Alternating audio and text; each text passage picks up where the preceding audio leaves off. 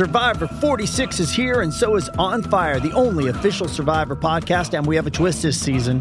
The winner of Survivor 45, Dee Valladares, will be joining us every week. We're going behind the scenes of the biggest moments, the how and the why things happen, and the strategy and analysis you can only get from someone like me, a Survivor winner. Listen to On Fire, the official Survivor podcast, wherever you get your podcast. Getting engaged is a moment worth cherishing. A one-of-a-kind ring that you design at Blue Nile can help your love sparkle. Just choose your diamond and setting. When you've found the one, you'll get it delivered right to your door. Finding the right engagement ring can be nerve-wracking. At Blue Nile, you'll have the expert guidance needed and a diamond guarantee that ensures you're getting the highest quality at the best price. Cherish all of life's moments and save up to 30% at BlueNile.com. That's BlueNile.com. Hey, everybody, it is Trags, and this week on Red Sox Beat, I welcome back old friend, yes, not too old, but still old friend, Rob Bradford, covering the Red Sox and baseball for WEEI.com and Odyssey.com. Did I get that right, Rob? Yeah. I prefer to call it Audacity, but yes, no, it's Odyssey. Odyssey.com, AUDACY.com, correct? Get it? Because audio, AUD. I do get the whole thing. The whole thing. I get it, Rob. Thanks. Right. You can, more importantly, you can follow Rob on Twitter at Bradfo, as 85,000 other people do. You should be doing it as well if you care whatsoever about the Red Sox, Major League Baseball, or anything having to do with New England. You should, Rob is, an outstanding follow. And in this day and age, Rob, of course, we should promote your podcast. Nah, don't do that. Don't do that. I won't. You guys, you know what, Trags? I'm going to break the news right here. Whoa. Right on the Trags podcast. Yes. That the Bradfo show has been dissolved into the Live BP podcast. Okay, I was going to also promote that podcast that show. I appreciate that, but I didn't want to. I know that people have collector's items to the Bradfo show, but we do the Live BP show during the year, and I just felt like we should just keep doing it through the off season. So we'll keep doing that, but I appreciate it as always. Wow, breaking news right off the bat. Yeah, I mean, look at this. So it's, I have all these T-shirts, yes, right? You do. Mm-hmm. Yep. So, I mean, now let's go. Whoa. These are going to be like collector's items. These are going to be like Bury the Bears T-shirts from 1986. So, I remember those. Yeah, I do. So you can follow Rob at Live BP Show as well, all one word. That is correct, right? Yes, that is correct. Live BP Show. It's a not only podcast, but it is also a baseball show on WEEI every weekend, correct? Terrestrial radio, but for the most part, the off season, how it works. Hits or miss, especially the prioritizing Mac Jones around here. But no, I've always said this, Trags, and you've heard me say it. One of the most popular sports in Boston is Red Sox off season. I will stand firm in that take. Well, that's a great leaping off point because is Eduardo Rodriguez worth $77 million over 5 years? I'd say every other start he is. So let's get out the Trags abacus and figure out exactly what that means in terms of dollars and cents. I know you tweeted out he was 102. The Red Sox were 102 and 60, 108 and 62 in his starts. Is that right?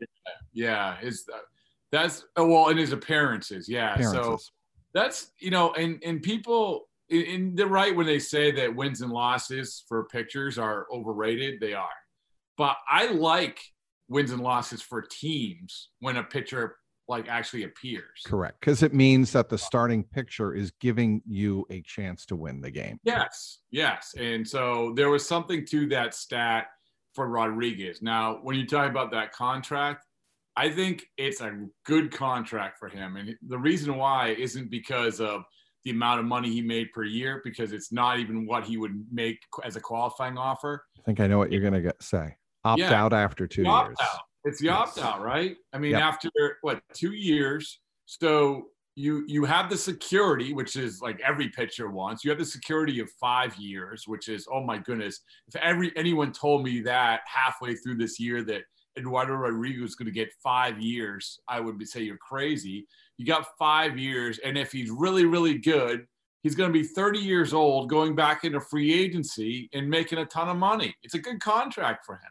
And he gets the new contract before the end of the current collective bargaining agreement, which we'll get to in a second, and how it's going to impact.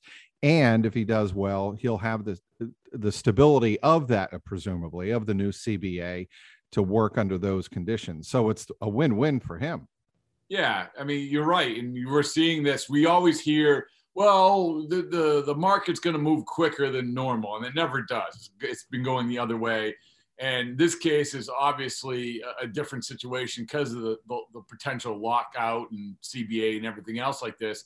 But finally, let's embrace it while we have it before we get into the muck and the mire of the CBA stuff. Like, oh, yeah, you know what? You have signings. I mean, you have that signing. You have the Jose Barrios signing. You have, which was, 7 years. With Toronto, right? Yeah, the extension. I mean, it's essentially. Yeah. I'm sorry. I mean, you have that. It's so you have stuff, and we haven't even had that. I mean, Noah Syndergaard, by the way. Noah Syndergaard, right? So, Trags, you and I went through a lot of Red Sox off seasons, and it was business is done by Christmas. Like business is done by Christmas. That is it. That you have the week after Christmas off, and that if anything happens in January, it's going to be like minor league signings.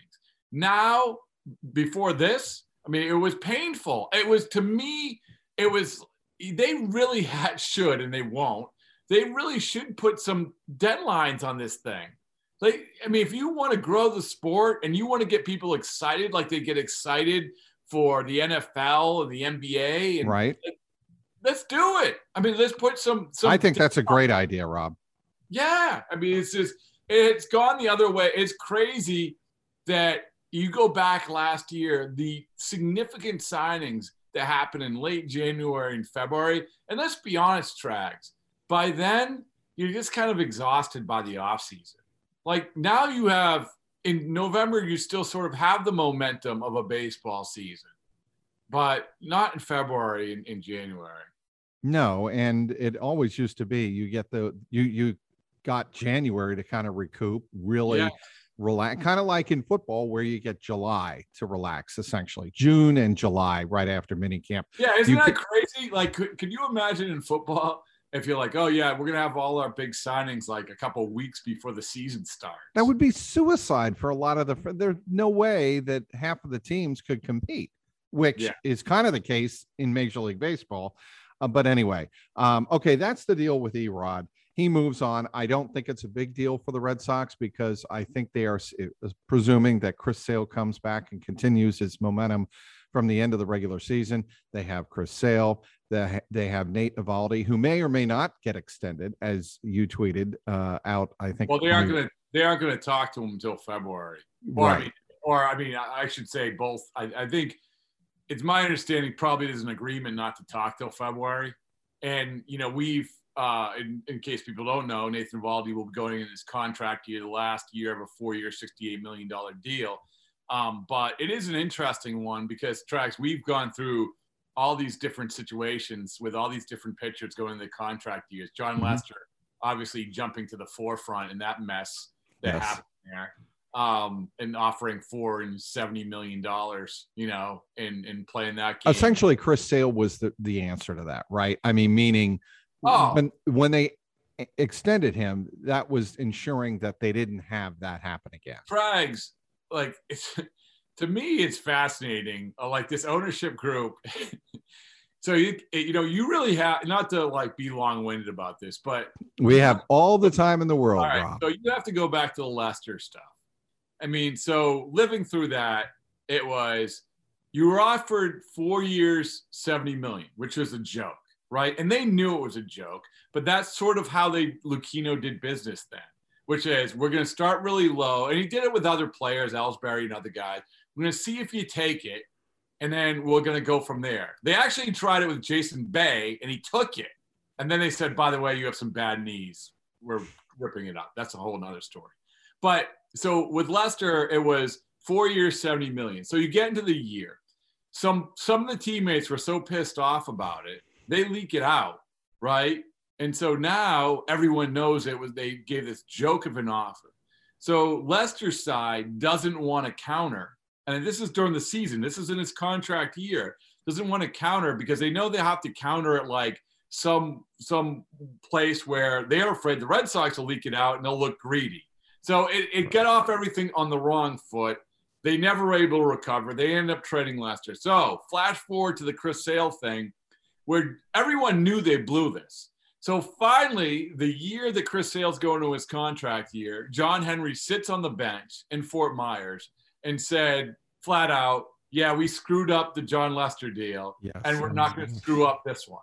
Right. Okay, so keep this in mind. It's important.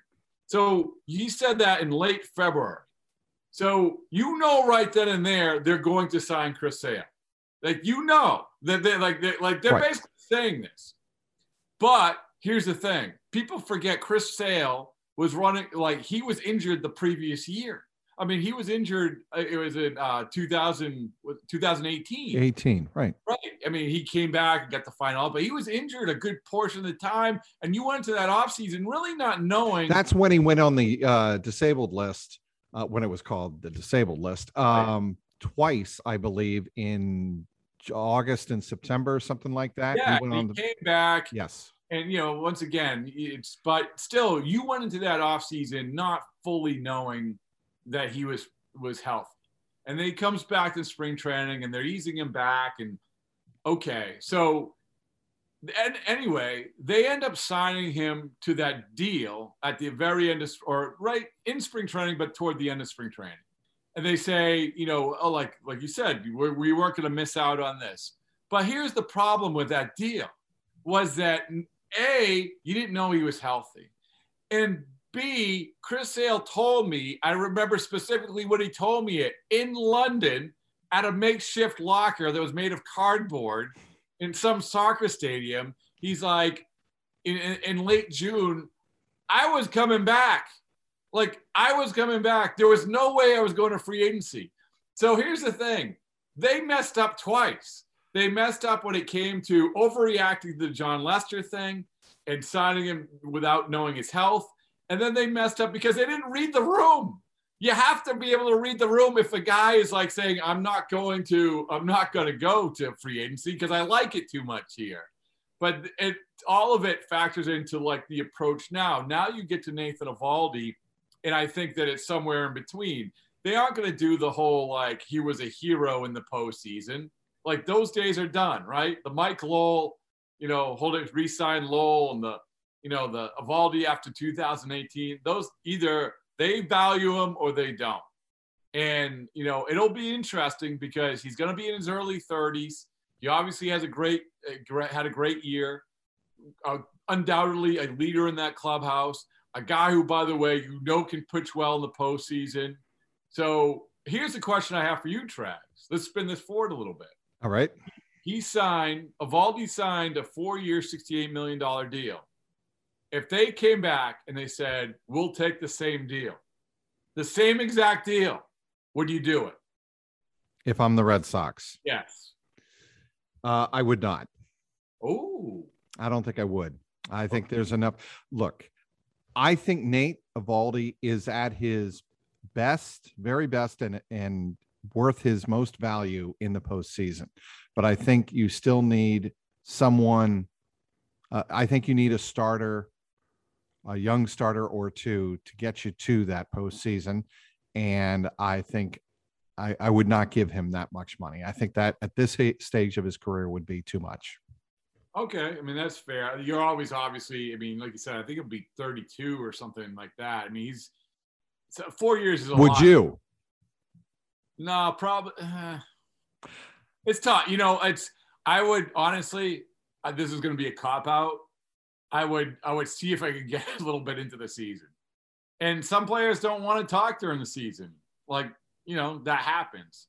I would rather them invest that money in free agents under the age of 30 and also invest heavily, do what Tampa Bay did. And I know you know where I'm going with this, invest in the bullpen, get stronger arms in the bullpen, because that's why they didn't advance this year.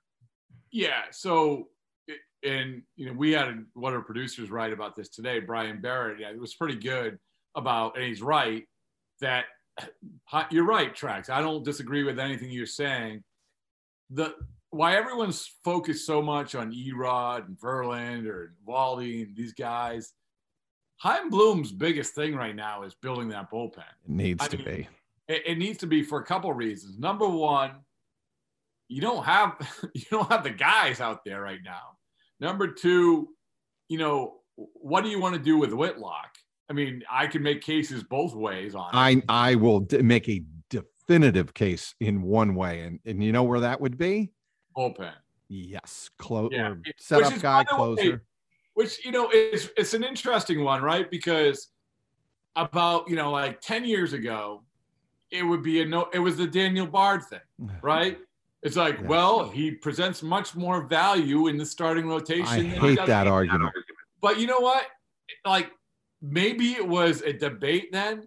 Now it's like, the way that things are lined up, because your starters only are going to be allowed to go 2 times through the order, you desperately need a guy like him in the bullpen. Right. And so you're pitching him, let's say you're pitching him 3 times a week instead of 1 time a week. So you make a good case. But Tanner Houck is going to be your number 4 starter. Who? Tanner Houck. Right, but again, right? I mean, it's going to be order. You got to get some relievers. It's going to be Sale right now. It's Sale, Eovaldi, Pivetta, and Tanner Houck. And then see what happens with the 5th.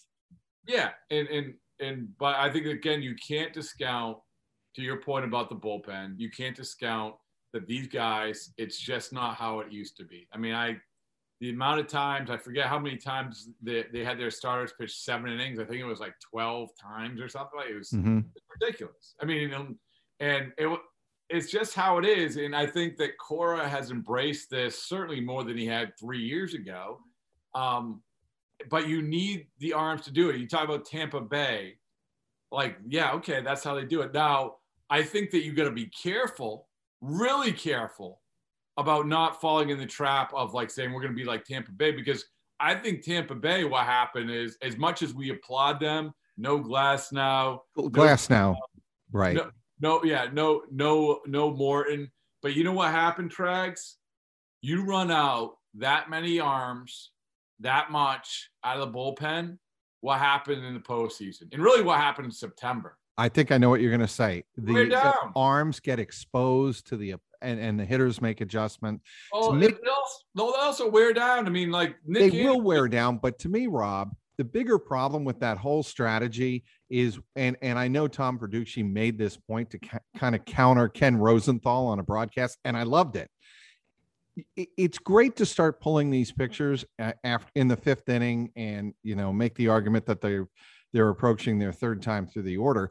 But what happens is these relievers, especially in the postseason, get more and more exposed. The hitters make the adjustments, and it plays to the hitter's advantage. The whole idea of having a bullpen late in games is to have these arms at maximum effort and the batters seeing them for the first time through. Right, you're right. And to your point, to support that argument, is that how many pitchers do relievers usually have? 2, right? They have 2 pitches usually. Yes, some 3. Right. But if you're running out a guy and say, hey, you know what? Here are the 2 pitches that you're going to have to guess on, then all right. But I do think that, like I go back a couple of years ago, when they were running, and that was only a couple months season, but oh my goodness, they were running out Nick Anderson. Like by the time he came in for Blake Snell, his arm was hanging off. And he had pitched a lot the year before. And this year, not everybody in that bullpen, but a lot of guys in that bullpen had sort of been exposed too much. So I think you can still do it, but you have to have those anchors in the starting rotation. You do. I mean, you have to be able to have guys who are going to go 5 or 6. I'm not saying 7 or 8. I'm 5 or 6. So, and I do think the Red Sox probably have a core group of that. Although, like I have convinced myself, Trags, I have tied myself into this knot of excitement. I would give Verlander the deal. I'm like, yeah, I feel, and I would go to the extent, and they won't do this probably. I don't even mind 3 years. Like, I don't even mind 3 years for Verlander. Like, I actually think that he'll live up to 3 years. That you're talking about, he'd be 40 by the end of the deal. Oh, he'll be into his 40s, yeah. Right? Or 41, something like that. He's 39 now. He's 39. I thought he was 38. 37, 38. So he's one of these guys, and listen, that's just saying it doesn't mean it's going to be true, but he definitely is one of these guys who has shown an ability to evolve, right? He evolved when he went from Detroit to Houston. He's evolving physically. He works out at, you probably know this guy, Eric Cressy. You know Eric Cressy? Yeah, I've heard the name. Yeah, Eric Cressy's Performance Center. Yep. Inner Houck works out down there. He actually works for the Yankees now, great guy. But he works out there. And Verlander said, I want to do the Brady thing. I want to pitch till I'm 45. And I believe that, I'm not saying he can pitch till he's 45, but for the guy that he is, having taken care of your elbow, so the prevailing thought is that you wouldn't have to worry about that part of your body, then I would take that chance. And that's the guy, that's the type of fit. Instead of, taking a flyer on the Martin Perez or Garrett Richards again, give me Verlander. That's, I'm probably not in the majority, but I don't care. I am speaking with the one and only Rob Bradford, covering the Red Sox like nobody else does for WEEI.com. He will be all over the hot stove this winter, keeping it cooking. See what I did there? And right. Making sure you are up to speed. Follow him on Twitter at Bradfo. BetOnline is back and better than ever. A new web interface for the start of basketball season and more props, odds, and lines than ever before. BetOnline remains your number one spot, numero uno, as they say, for all of the basketball and football action this season. Head to our new updated desktop or mobile website to sign up today and receive your 50% welcome bonus on your first deposit. Just use our promo code CLNS50 to receive your bonus. That's CLNS50 to receive that bonus. From basketball, football, baseball, hot stove, NHL, boxing, and UFC, right on down to your favorite Vegas casino games. Don't wait to take advantage of all of the amazing offers available for the 2021 season. BetOnline is the fastest and, yes, easiest way to bet all of your favorite sports. BetOnline, where the game starts. Back with Bradfo of WEEI.com. Paint me a picture, please, Robert, of how Carlos Correa ends up at Fenway Park playing for the Boston Red Sox in 2022. Do it. Go. It would just be taking a bucket of paint and just throwing it against the canvas and like, sure, whatever. I mean, he's going to probably wind up in Detroit. And I can't, and maybe I'm wrong. I know they're like, oh, the Red Sox are quietly pursuing these guys, but you got to weigh in Bogarts in this situation. I'm sorry, you have to weigh this in. So, but the theory goes, Bogart stays. It's like the Jeter situation with A-Rod. Bogey stays at short, and Correa is willing to move because it's Alex You Cora. think, okay.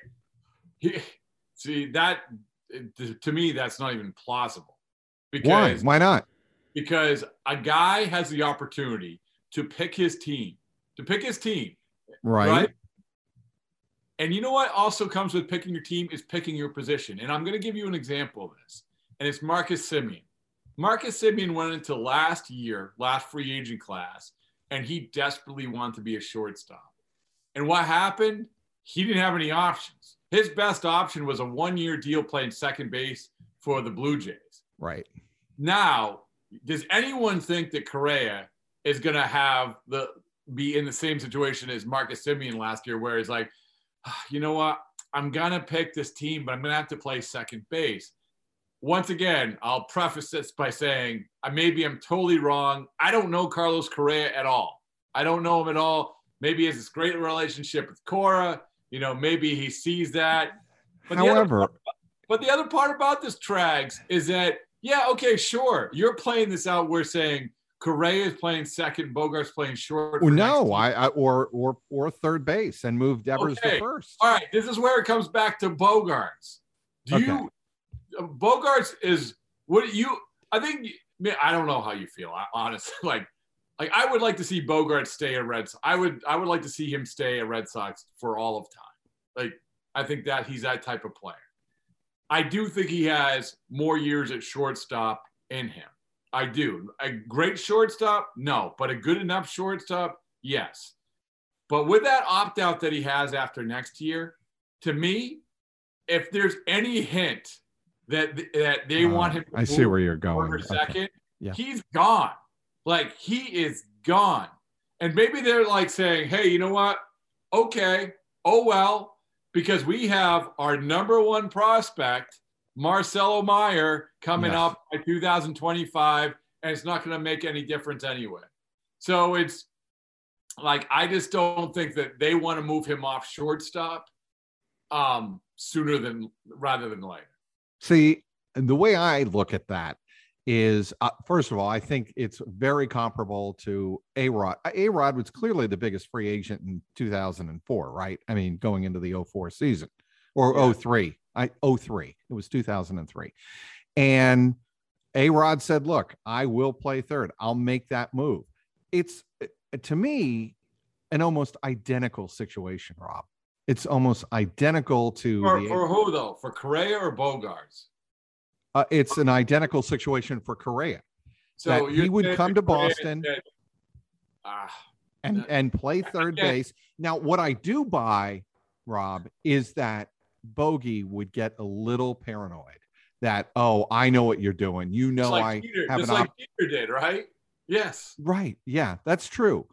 But if you extend Bogarts, or if you give him some type of kiss to make him feel better, or you decide, look, Bogey, if you're that upset, you can opt out after next year. We have our ducks in a row and we're going to move forward. Because if it comes down to signing the best possible player on the market and you can do it, you do it. That's my approach to the whole thing. All right. And you're right. It's like, we're not going to do the Lou Gorman, what would we do with Willie McGee thing, right? Right. You get, I'm showing my age there, but. No, I very much remember that.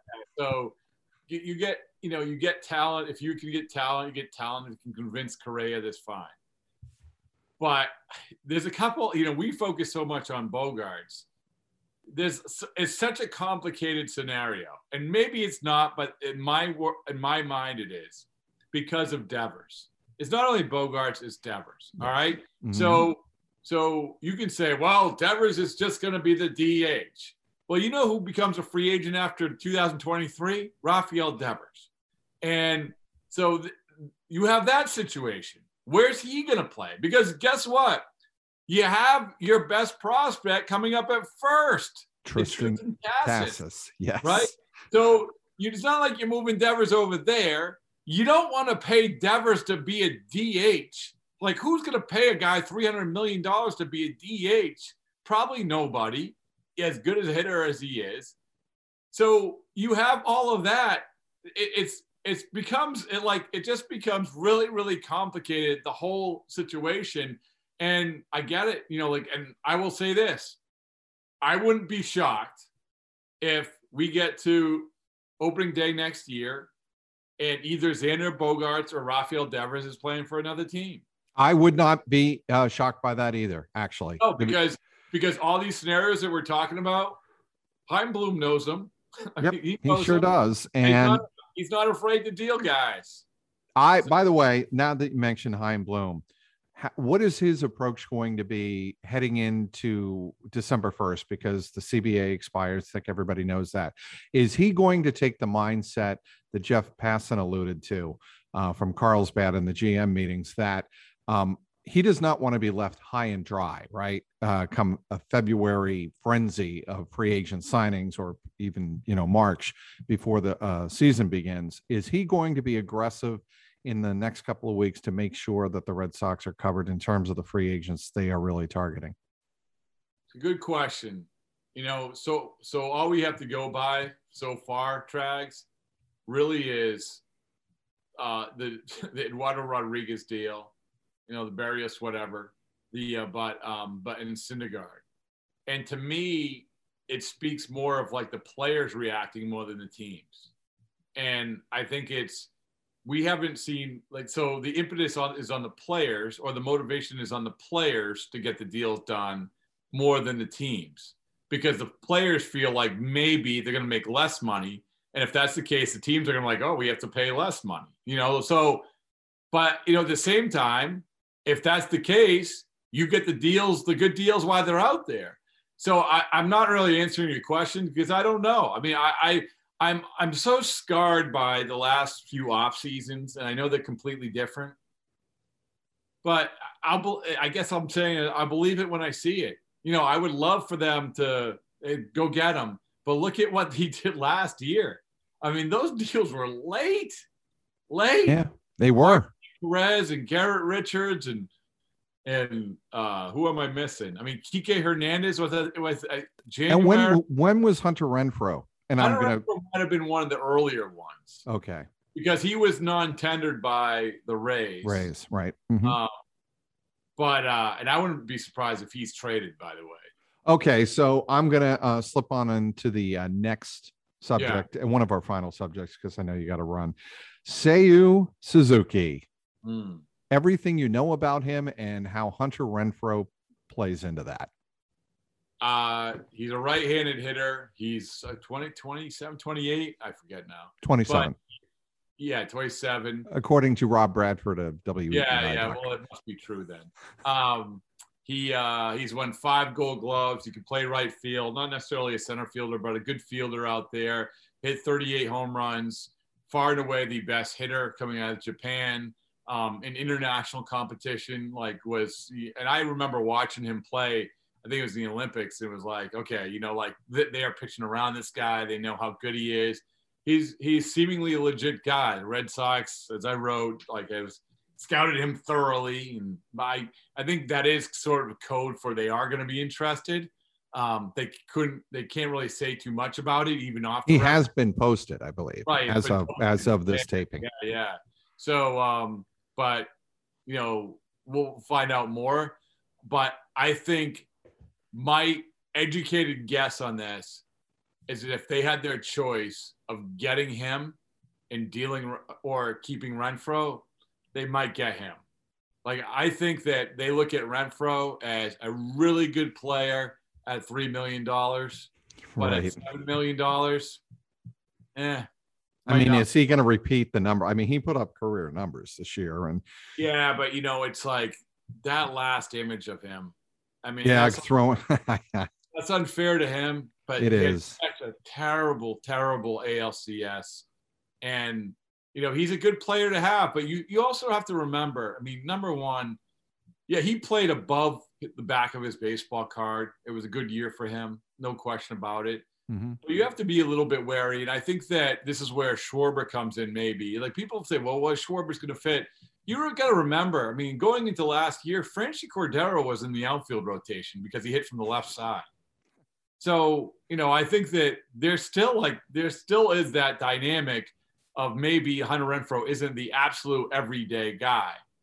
Hugely valuable, but at $7 million, if they can get a guy who they feel is a notch up, they're going to go get him. Who is, and I can't remember his name, and I'm going to probably have to look it up here. Lenny Randall, or I can't remember his name. Lenny Randall. Rangers Lenny Randall? No, the bench player that Alex Cora loved this year that nobody could ever understand why. Oh, Danny Santana. Danny Santana. A lot of people in the press box tracks were saying that Danny Santana is a modern day Lenny Randall. I'm sure they were. Yeah, I never quite got the Danny Santana usage. Get in line, Trax. Get in line. I mean, we're gonna look back at in Cora's defense, there wasn't a lot of options when you get to the end of the bench there at the end. But we're gonna look back at Danny Santana was on the playoff roster. He scored a reasonably important run in one of the last games as a pinch runner. I can't remember the game. Also, he pinch hit, and it was like he had no chance. Well, zero chance.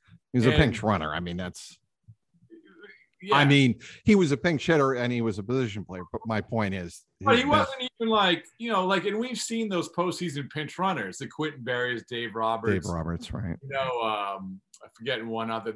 One was Marco Hernandez in 2006. Yeah, I mean, and he wasn't good at it, but they used to have those guys. Who was the former Red Sox with the great calves? Mike Aviles. Yeah, Mike Aviles. Whatever you want to. Yeah. Yes. Yeah. Who could forget? I mean, that anniversary is coming up, Trags. 10 years. By the way, Trags. Yes. We can't tell his story, but we can hint at it. Yep. When all the Pedroia stuff was going on, and the Pedroia Bobby Valentine, that's not how we do things here. Oh, yes. You and I both know the real story behind that. Yes. You were the one that came over and asked the question. Right? Correct? Right. Correct. Yes. Yes. And he was, and it was not, he was not blindsided by that question. No, he saw it coming. Yes. He definitely saw it coming, and he knew what I was getting. But that was crazy. The 10-year anniversary of that was 2 weeks into the season, Trags. That, oh my goodness, I would love a 30 for 30 on that season. That would be awesome. Hey, you know what I did not do? Speaking of Bobby Valentine, I didn't check whether or not he won the mayor's race in the city of Stamford. Okay, because my sister lives one town over in New Canaan. By the way, we should do this, and kind of a solemn note, but speaking of former Red Sox championship teams of the past, Julio Lugo passed away of an apparent heart attack. He was only 46. Your memories of Julio, Rob, and he was very tight, of course, with Manny Ramirez and others in that clubhouse. David Ortiz, obviously. Yeah, I think that we're trying to remember this today. I think when Manny hit his 500th home run, that he gave the bat to Lugo. Really? Yeah, I think he did. And I think a popular guy on that team. It's funny because I remember talking to Joe Madden the year before. Lugo was going to be a free agent. He was playing for Tampa in 06. And Joe Madden said, I think a guy like Lugo would really thrive in Boston, the big stage. But you just don't know. I mean, you just don't know. And I think that it wasn't a perfect fit for Lugo. It really was. There was a lot of pressure. It was a 3-year, $36 million deal. He had a good year the year before, especially I think he was traded to the Dodgers. He had a good second half. But still, a guy who played in 147 games for a world championship team. You can't forget that. And the thing, and you know what I'm thankful for, is that the thing that I remember about Lugo is the last time I saw him, which was at the alumni game, where number one, he hit an absolute piss missile off Pedro Martinez. Like, oh my God. Yes. I mean, if the StatCast thing was running for the alumni game, it would have been like 500 feet, exit velocity of 120 miles an hour. It was crazy. And you know what Pedro would do? Pedro, is all fun and games. He's a terrific analyst, by the way. I love listening to Pedro on TV. But he would look in and kind of give kind of a glare that was humorous, but not really. You know what I'm talking about? Oh, go do this. Go to Twitter, search Lugo Pedro, right? I did this yesterday. And one of the videos that comes up is Pedro on the broadcast after, so it was during the game, the real game, and saying, hey, listen, if he got up there again, I would have I would have hit him. He's like, I would have nodded to him, here it comes, I would have hit him. And that's how it was. But, but the overall point, not only with a home run, but what I remember about Lugo, seeing him that day, was I don't think there was anyone happier to be there. And a lot of guys are happy to be there, but he had some things that were happening in Boston. It is a tough place to play. And there's going to be times you catch guys at the wrong time. Yep.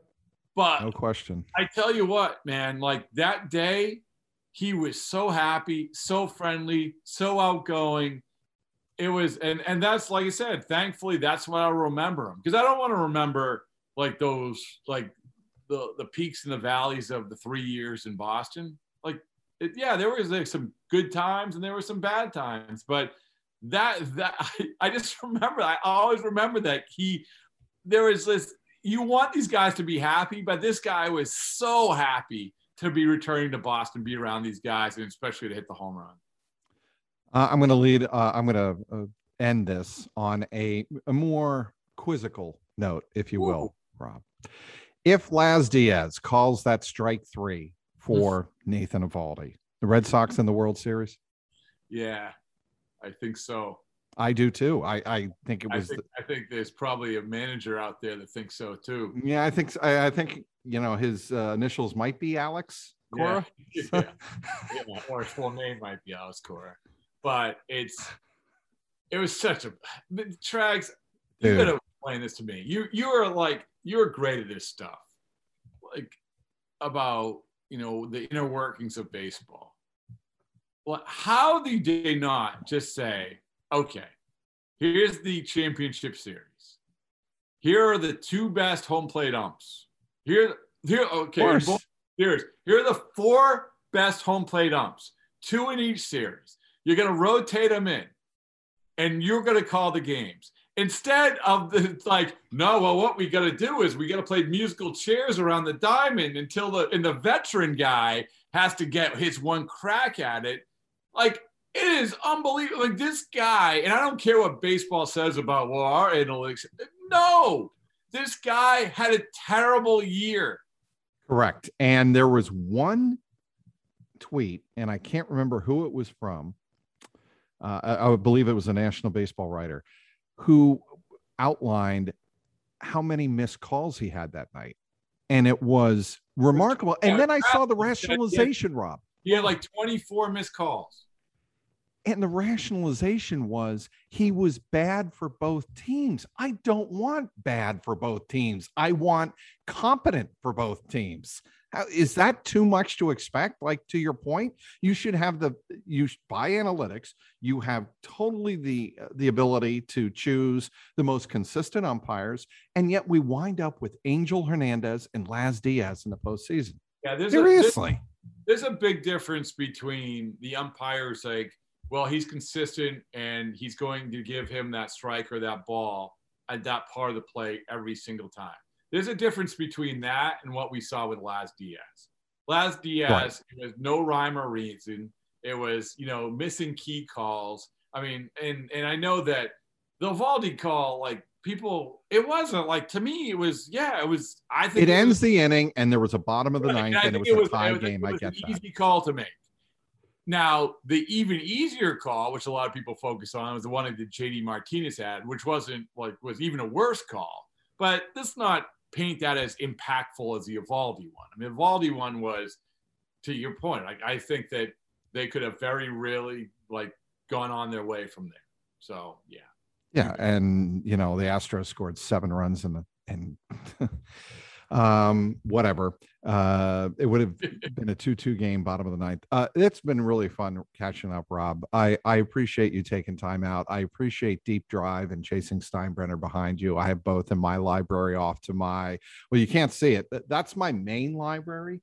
But as I've told Ian Brown on this podcast previously, I'm going to turn over here and there's a library right behind me. And in that library are my most hallowed, cherished books from Bill Walsh, Bill Belichick, Paul Brown, Ian Brown, and with an E, and Rob Bradford. And both of those publications behind you on either side of your lovely dome are in that library. And so I'm working on another one, Trags, and I'll just say this. One of the people who were interviewed for it that has a passage in it is a fellow Cincinnati Reds baseball fan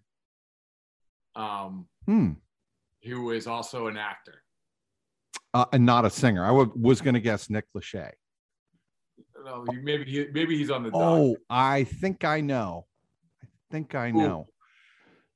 I have his face.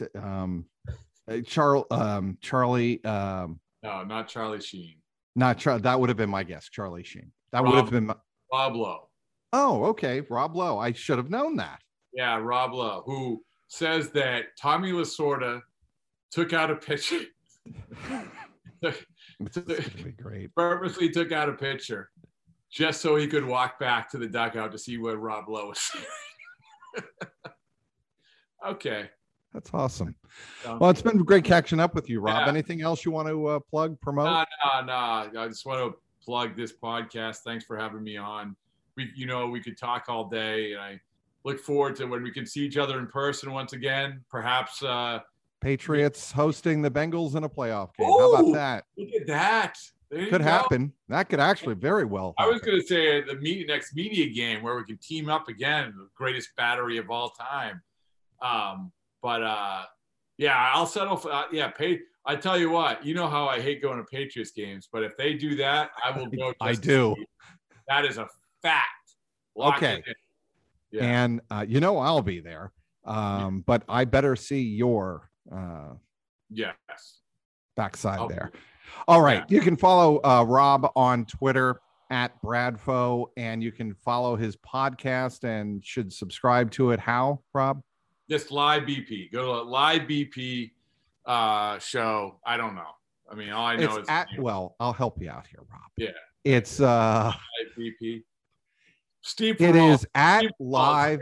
Runs it. Yeah. So at Live BP show is all you have to know on Twitter. Yeah, Live BP fun. Show, one word. Yeah, it was. We did it all season long. Did it with Steve Peralt. A lot of people know him from Section 10. Now he's moved on to our aforementioned Odyssey.com. Audacy.com. AUDACY.com. Yeah, Odyssey. Yeah, it is. I'm just kidding. It's Odyssey. Yes. It's a lot of fun to do, and I like talking as this has shown once again. I like talking about this stuff. Easy to talk to, and makes it even easier talking with you, Travis. You're the best, Rob. My former boss and lifetime friend, Rob Bradford. How about that? Well, I want to thank Rob for joining me on this edition of the Red Sox Beat. Also want to thank our terrific sponsor, betonline.ag. For the one and only Rob Bradford, I'm Mike Petralia, and this has been the Red Sox Beat podcast powered by CLNS Media.